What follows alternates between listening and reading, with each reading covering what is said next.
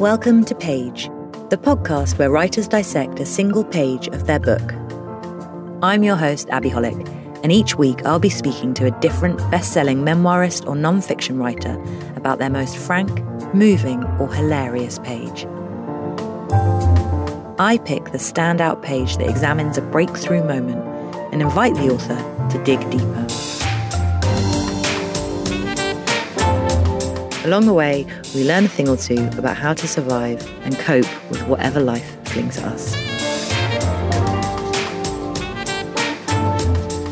Today I'm joined by the writer, activist and anti-racism campaigner Nova Reid.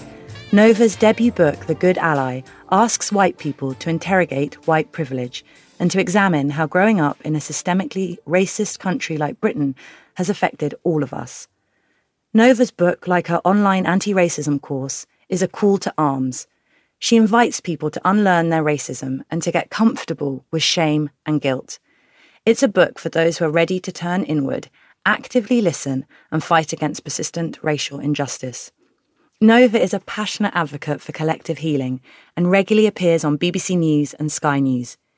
In 2018, she was invited to the royal wedding of Prince Harry and Meghan Markle to provide expert media commentary on race, and has written for the likes of Vogue, Stylist and Refinery29. In November 2020, she won a Precious Award for social impact. Nova, it's a total honour to have you on Page, and quick shout out to your podcast, Conversations with Nova Reid, which I've also been loving and diving into this week before chatting to you. So thank you so much for giving me your time today. Oh, thank you, Abby. What a lovely introduction. Well, I was blown away by your book. Of course, it's an uncomfortable read at times, as it should be, but you really masterfully guide the reader and stress how much we don't have to be perfect, that we're not going to get everything right first time, but keep reading, keep showing up. So for this episode, I picked page 28 to 29. And really the thinking behind this choice is I don't think white people are going to get very far if we view racists as those evil people over there, kind of not me, not my family. So yeah, if you could read page 29, that would be great. It's a pleasure. So no matter how many law changes there are, no matter how much shock and dismay at deaths on black bodies, no matter how many racist governments we elect, absolutely nothing will change unless you interrogate how your racism and addiction to white racial power functions. Accepting white skin privilege means confronting the elephant in the room. Addressing racism means you have to accept that your humanity is entangled and measured by the inhumanity inflicted on black and brown bodies. To put it simply, your disproportionate elevation in humanity is based on our genocide. Take a breath. No blame. We are where we are. Most don't want to accept this shared understanding because it doesn't feel great, and it can be potentially exposing. You end up in defensive and childlike states because everything in your being has taught you to protect the hierarchy. Instead of addressing racism, we go round and round in defensive circles until black folk get fatigued and stop talking about race, which, let's face it, for some, silencing us might be the end goal. The trouble is, because white people aren't used to talking about race, let alone being identified by it, it can spark huge discomfort. Accepting that white privilege exists means acknowledging a form of complicity. It also means that you may suddenly feel like you are being compared to or are in the closer proximity than you would like to people that society has become really good at dehumanizing, racists. Accepting white privilege means understanding that racism has got nothing to do with being a good or bad person. It means facing up to the fact that what we've been taught to believe about racists being exclusively abhorrent, probably unintelligent and definitely violent individuals is false. They are also parents, academics, healthcare workers, partners, friends, neighbours, senior managers in charge of global corporations, police, politicians, the clergy, and even our sweet grandparents. It also means accepting that having been raised in a society founded on white supremacy, you are going to have unconscious or conscious inherent racist programming or internalized white supremacy within you to some degree. It is inescapable. Wonderful. Thank you. Thank you so much for reading that. If it's okay, I just want to start at the top with the first sentence, really, and look at how easy it is and has been for white people to look outwards, to find it very troubling, to share their shock and dismay at the death of black bodies. But as you said, look outwards, blame policies, governments and law. Why in Britain do you think that's the common mindset? That's the direction of thought? I often get asked this question, and there's a part of me that wants to deflect that back to you, Abby, as a white woman, and just dialogue and vibe around that. Yeah, absolutely. I would say it's easier to think, well, it's not my fault. So, yeah, it's sidestepping and it's not wanting to face your own shame and guilt. And also living in a culture where it was a white curriculum, white politicians, white police. I didn't feel that certainly in my education and in my childhood, there was much messaging, and there was within my personal family. But at school, there wasn't any discussion of the part that we had all played in injustice and this white supremacy, this structure. Those terms, and systemic racism, it was racism. I heard that word a lot. Systemic racism wasn't even said to me. I mean, I'm talking to my kids using those words, and there are books and that I can see in bookshops now, but I don't, certainly in the 80s, that conversation wasn't even around at school. It was kind of looking outwards and looking at governments and blaming those people over there, those white van men, those hooligans, as you say. And I think and thank you for leaning in with me. And I think that's exactly it. It is the discomfort that stops people engaging, lack of awareness, people not noticing, because you've just identified for many people, they don't even notice because white is the standard and the default. And you don't notice until suddenly, there's Christmas adverts that centres a black family instead of a white family. And suddenly there's, well, why aren't we included? So there's culturally, it's been accepted that whiteness is the standard. And then there's the discomfort, which stops people going anywhere near it. And there is a lot of information about systemic racism and racial injustice. And black folk and brown folk know all about it. It's not taught. And people have to want to have a desire to seek it out. And it is that discomfort that stops people because it serves you. Yeah. So staying with discomfort, do you find that the reaction you're getting to the book, or people who do your anti-racism course online, that they run away from that, or are they already sort of signed up now and they're going to really look at it? Well, how defensive are people? I am confronted with defensiveness from liberal white people who don't think that they're racist all of the time. And it is so destructive, and it moves us away from addressing racism and any racial harm that's been caused.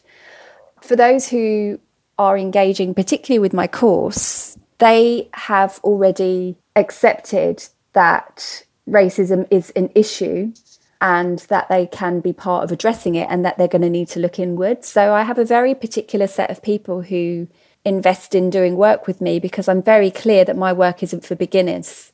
Doesn't mean that beginners don't find me, but they will get a shock to the system because I'm not starting at this level where I'm just telling people what words to say. I'm saying, what does racism look like in you? How does it show up in exchanges, in friendships? And so it is confronting. There's a point in my course, there's 2 points actually. One of them is nearer the beginning, where I'm giving people more of a context on the history of race and how it was constructed, and the impact of what that has on us today, and how racism is a byproduct of that construct of race. And I asked them to read some things and also watch the documentary 13th by Ava DuVernay. And after that, my course progress always drops off because it's very confronting.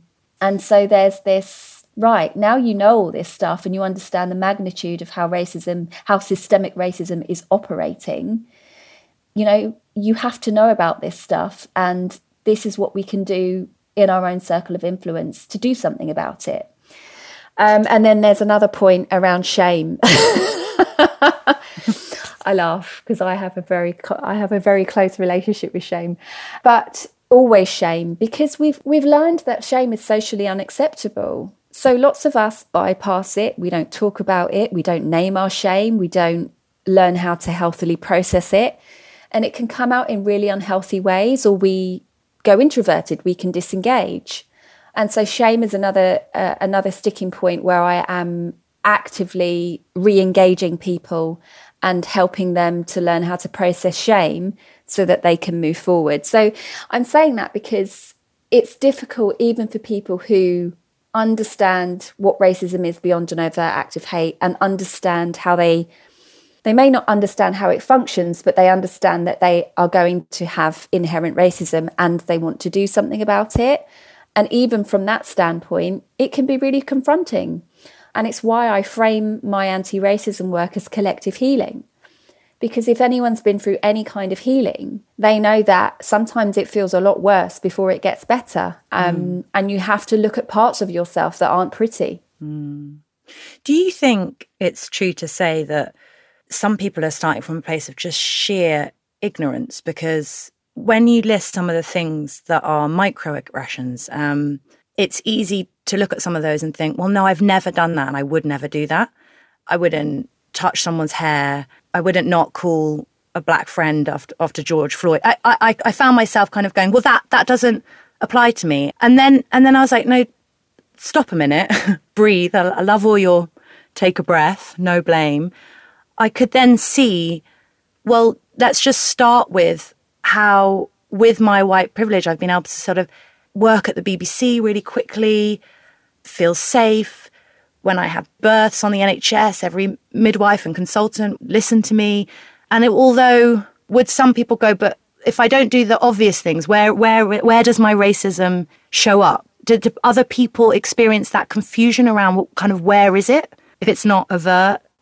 I don't think it's some confusion. I think it's exceptionalism. I think it's them starting to reach for all of the ways that they're not racist, which is racist in itself, because you then become more interested in defending your position than thinking about how does this function? How does racism exist in the ways when I hear about racism on TV or a news story like Meghan Markle, and my instinct is to say, well, that wasn't racism. You know, speaking on a panel that is all white and not even noticing and not speaking up and saying, hang on a minute, can we get some more representation here? It's the silence. It's this, and also the silence. And, you know, for many people I asked, particularly around summer last year with the murder of George Floyd, I said, look, the murder of George Floyd and the disproportionate number of black deaths by the police in the UK and the US is not unique. So why did it take so much for so many people for some people to wake up in the first place, but for people to start engaging in this in a meaningful and consistent manner? I'm like, that needs interrogating in itself. So for me, it's really about, you know, the defensiveness is there to serve you because it gets in the way of addressing and really, really looking at the racism. And that's why I keep going back to these questions, like how does racism show up in you? Or what does white skin privilege look like? In what ways can you navigate the world in the absence of racism? In what ways are you not disproportionately impacted by health outcomes? In what ways are you not disproportionately impacted by being shortlisted for interview? Those kinds of things. And it's not about, again, this good or bad binary. It's about, this is an issue. It's a public health issue, and I want to do something about it. How damaging is it to believe that racists are these abhorrent, unintelligent and violent people? Because even with some of the books I read to my kids, that's still the image. Again, it has a function, doesn't it? If that's what we believe, then it will convince people that racism is a small issue that only affects a small minority of people, and then we don't address it. And we continue to perpetuate living in a racist society because the little things aren't addressed because they're minimised. But I think, that's why education is so important. There are a lot of people who are misinformed, and there are a lot of people who have no desire to seek and find out the truth, when in reality, people in far right or right wing movements, they are a minority. It doesn't mean that they're not dangerous, or that is not growing, or that it's not ever present. It is, but they are still a small minority. The majority of racism that keeps systemic racism alive is this everyday racism that exists in society and shows up in health outcomes and disproportionate ways people are treated in criminal justice and poverty and all of these things. And so just looking at the big bad wolf, it stops us from actually addressing the root cause of the issue that shows up in every single fabric of the DNA of this country, in every single institution. And with the kind of liberal white group who can be, as you said, the most offensive and highlight their well-meaning and their good intentions, do you see the penny drop when you discuss, look at the patriarchy and how we've all internalized sexism? Does that uncover something? Yeah, and I say I'm very particular with my language. I'm very intentional with it. And I don't say that the white liberals are the most offensive. I say that they perpetuate the most racist harm, because they do. And it's why my work speaks to that group, and not going out converting people, in Britain's first. I'll leave that for someone else to do. I'm not interested in engaging in that way, because there is more capacity for change with white liberals because they're a majority group. But I often get people saying, well, Nova, why do you use that comparison? Like, I use comparisons a lot because for some people, racism isn't tangible. If they can't get their head round that it's not something that's overt and violent, they don't think that it exists. So I will often use other areas to help people try and develop empathy, because that's a missing component. There's a real lack of empathy with engaging with racism. And so for some women, it really does drop when I say, well, how does it feel when you're trying to speak up about sex discrimination and the response that you get is not all men? How does that feel? Okay, let's swap sex discrimination with race discrimination, and let's swap not all men with not all white people. And then you see the pennies dropping and the empathy.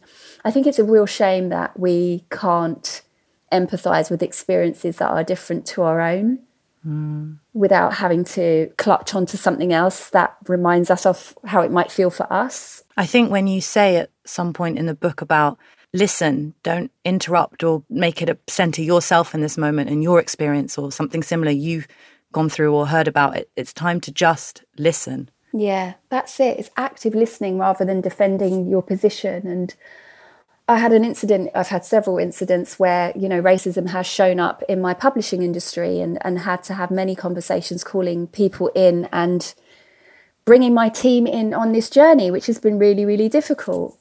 So when somebody is racist to you in an unintentional way, but the impact remains harmful, you don't repair that relationship with one apology in exchange. It's ongoing repair and ongoing dialogue and actions. So we were having an ongoing dialogue, and you could just see this block. There was this real lack of empathy because they didn't understand how what they did was racist. And I said, I shouldn't have to debate with you why it is or isn't racist. You have to trust that it is. I am a black woman. And two, I've been given this book deal because it suggests that you think that I'm an expert in this subject. So where's the trust? So there needs to be trust.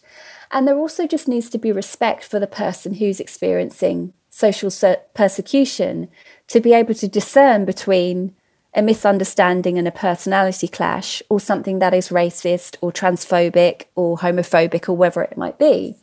And so I used another example, and I said, look, I will never understand the harm that it will cause for people who are non-binary or trans to be consistently misgendered. I will never understand that as a cisgender woman. But I respect that when they say it's harmful, it's harmful. Believe them. And to me, that's the end of it. I believe them. That's the end of it. Yeah, I can see and hear that the time spent defending your feelings is a smokescreen. That's not even the conversation. You want to be... It's not. I mean, how has the book tour been in terms of microaggressions? And I did an interview with Hollywood actor David Harewood at the National Theatre. Oh, wow. David I'll send you the link. Please do. David and I's book came out around the same time, and his book is called Maybe I Don't Belong Here.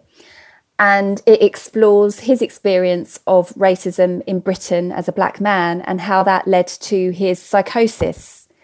And he talks a lot about the disparities of mental health care and the disproportionate outcomes. And so we'd planned to do this talk around, we had a certain framework for where our conversation would go.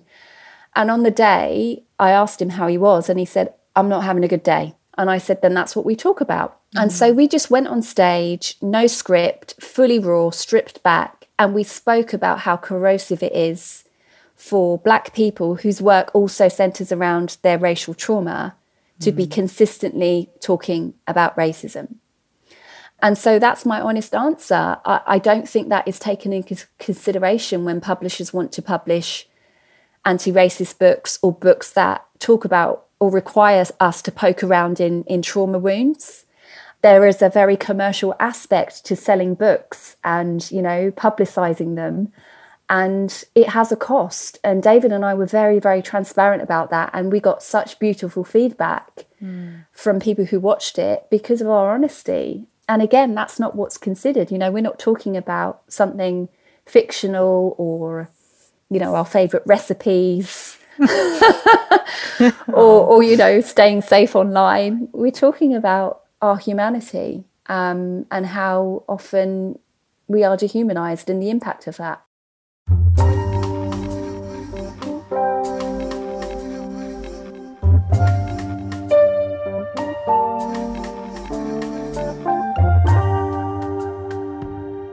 Do you have, like you said, it was a bad day and there must be days where it's less bearable than others, but have you found a way of protecting yourself? I have to. I also, I used to work in mental health. And as a result of that, I had a lot of training in mental health, psychotherapy, and learning how to look after yourself when you're working with people who are very, very vulnerable. So I've always had that foundation for, my goodness, I'm trying to think now, it'd be 10 years now when I first started training. It's more than 10 years, my goodness. Yeah, sorry, I'm just thinking back to dates. It's been well over 10 years. So it's always been a firm foundation for me, boundaries, self-care, asking for what you need, digital breaks, time off. So I do something where I have rest and recovery days in my diary. So my team know if I've been involved in, a big speaking gig, like a big event like with David Harewood or something where I'm training an organisation, the day after that, I'm not doing anything because I will be completely depleted, particularly if I'm training. So it's a rest day. And the day after that is a recovery day. And then I'll do work the day after. So I've had to learn how to manage my energy around this so that I keep myself well. And, working very in tune with my body, my own cycle as a woman, I work in flow of my menstrual cycle because I know that when I'm coming into my period, I've got less energy and I'm more introverted than when I'm not. So that also influences the type of work that I take on. So those things really help me. Practicing joy, doing things that I love, cooking, going out in nature. I'm very spiritual, so I'm part of a Buddhist community online and do lots of dancing and singing and do lots of things to top up my cup. Amazing. That sense of taking care of yourself, it shines through the book in the way you kind of take care of us, the reader, because understandably you could be full of rage on every page, but you do also seem to offer support and compassion around white people getting stuff wrong and tripping up. And that nurturing environment, I think, keeps the conversation going. And I think I definitely believe will stop those people who would maybe want to look away and fall into a shame spiral, keep them in the doing the work and reading on. Talking to you now, it just sort of seems that's who you are. But it's really beautiful how it comes across and how you do.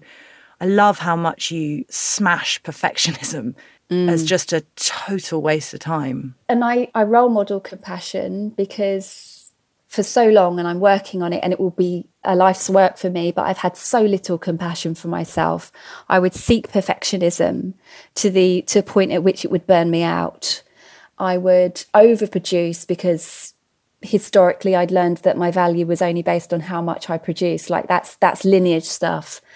And so I've had to do a lot of work on myself, and that informs how I show up in the world. And, you know, I also used to work in mental health. And one of the first things we learned in the early days of my training that has always stuck with me, that no matter what, this is early days of psychotherapy training, they said, no matter what a client may bring to you, how damaging it is to intentionally shame them. So you might get a client that brings something that is completely inhumane and horrendous and horrific, and teaching you how you need to hold that, and how shaming can be so dangerous and can just tip somebody. Well, it just doesn't work. And that's something that's always stayed with me. And I think my ability to hold empathy and compassion shouldn't be mistaken for not holding people accountable, because I do, and you have to, it's necessary. But that doesn't, holding somebody accountable isn't a personal attack on their identity. It's about their words and behaviour. And words and behaviour can be rectified with actions. And you have to hold people accountable when they cause you harm, and how they respond to that. So long as you're being respectful and you're not shaming, you can't be in control of how they respond to that. That's a good point, to separate shaming and holding accountable. Yeah. I just want to ask, because it was a part of the book that will stay with me forever. So I really want listeners to hear you say it, if that's okay. I think it's really important to explain why microaggressions are so serious, because perhaps it's easy to think, oh, it's just a little comment. I didn't mean, God, this reaction is so big. I'm not a horrible person. Well, I'm sure you've heard all of that. So if a microaggression happens, why is that so deeply painful? Well, there's so much research that I know this because my body experiences the impact of living in a racist society. Like, it affects every single system in your body, from your digestive system to your nervous system, and it can show up in your body as physical or mental illness, being exposed to regular racial stress. And so it was no surprise to me when I started to find this research that shows being exposed to regular racial stress, like racial microaggressions, can show up in Black bodies in particular as trauma. And I was really interested in, like, what is the impact on the brain? And one study that was looking at African Americans in particular had shown that regular exposure to racial stress showed up in the brain in the same way as war veterans who served in war and were experiencing post-traumatic stress disorder. And so this weathering, these accumulative effects of racism, can show up in the brain in Black bodies as PTSD. But of course, post-traumatic stress disorder suggests that it's an event that has happened in the past, but it's persistent and it's ongoing. And that's why it's so corrosive. And also because we're so used to only associating racism with an overt and intentional act, when it's an everyday act of othering or discrimination or hair touching or lack of eye contact. But these things aren't just happening in isolation. For some of us, they're happening several times a day, every single day of our lives.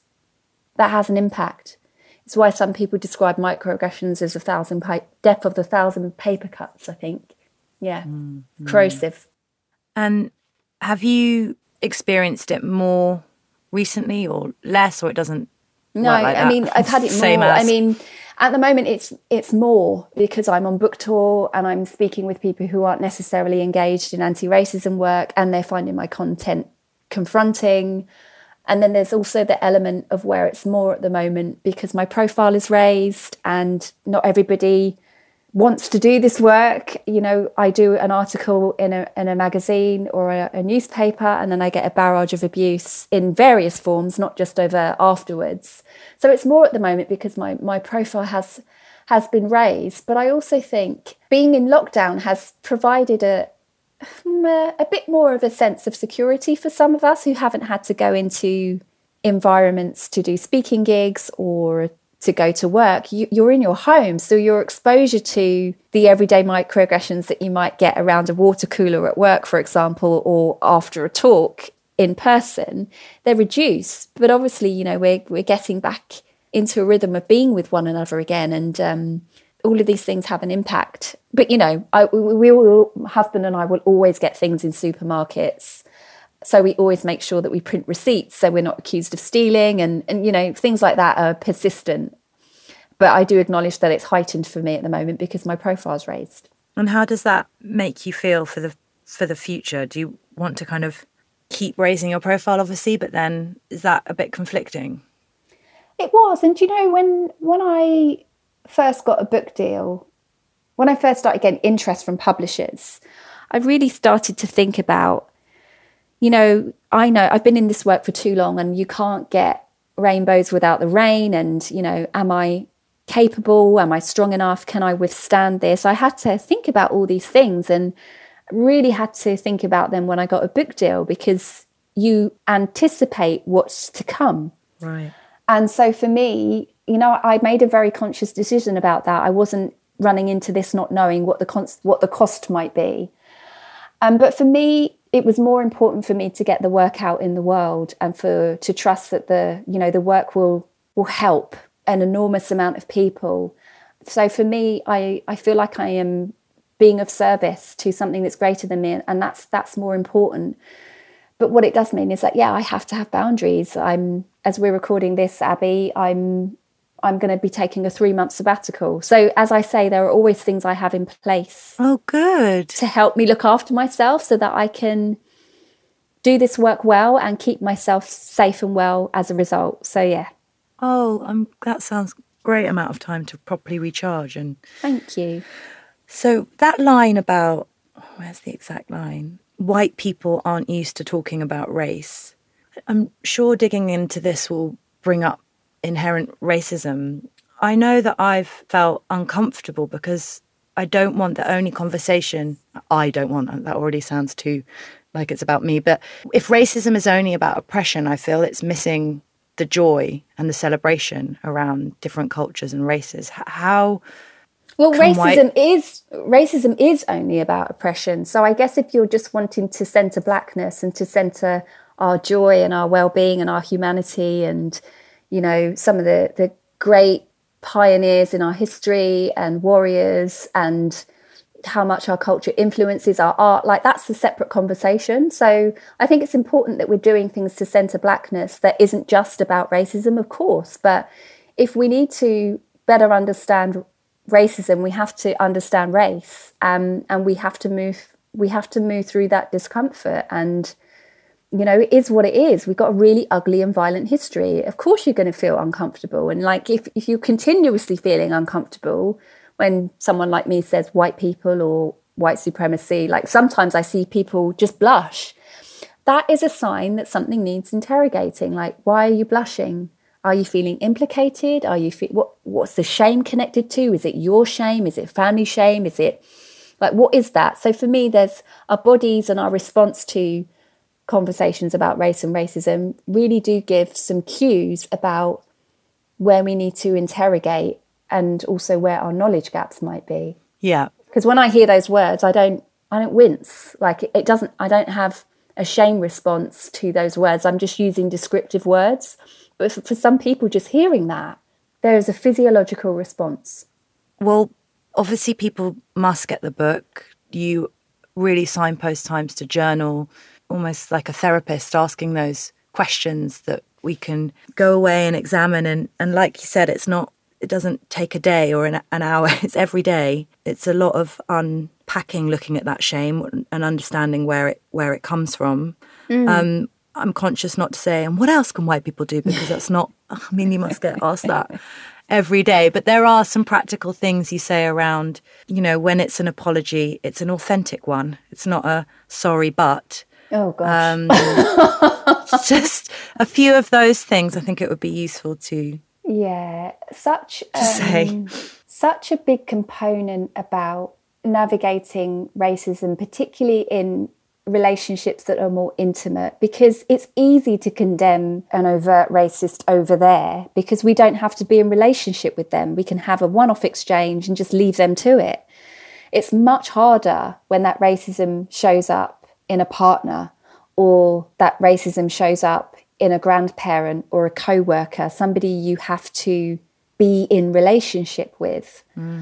Or, you know, if a friend who is Black or a non-Black person of colour has highlighted that they've experienced racism from you, it can feel really confronting. But one of the biggest things that is so missing in tackling racism is repair, particularly in Britain.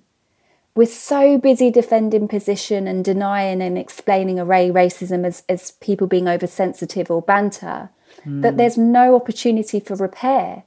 And the racism remains unaddressed. And there's never been opportunity for repair on a structural level either, in terms of Britain's role in enslavement and how much wealth this country has generated off the back of it. There's never been repair. There's never been reparations. There's never even been acknowledgement. It's like, oh, you know, slavery ended, let's get on with it. Yes, because you make that extraordinary comparison with Germany and the Holocaust and the repair that's startling. Yeah. And for me, that was, again, you know, I hate that I have to do these comparisons, because our experiences of being socially persecuted, you know, are definitely not in competition with one another. But why I drew that parallel with the Holocaust was because there have been reparations and continue to be. It doesn't mean that people who are European Jews aren't still experiencing the impact of anti-Semitism, but it acknowledges the impact of at least that bare minimum, having acknowledgement and reparations and re-educating the children at school about their history, where we've had none of that. We get, well, no, we can't teach this in schools. And anyway, I've digressed slightly, but repair is so important. So when it shows up interpersonally and somebody says, you know, you've hurt me, or you've done or said something racist, that's not okay. It's so important to give a meaningful apology and say, even if you don't fully understand, but you understand that you've hurt them, say, I'm sorry I hurt you, and I don't understand everything, but I'm willing to hear more. I want you to give me feedback. If I do or say something racist, I'm open to being feedback. I'm on a journey to being anti-racist. I don't always understand, but I want you to let me know if I do or say something racist. Like being open to receiving feedback on racism is so important, but so many don't. You know, there's so many studies of how many Black people in particular experience racism in the UK.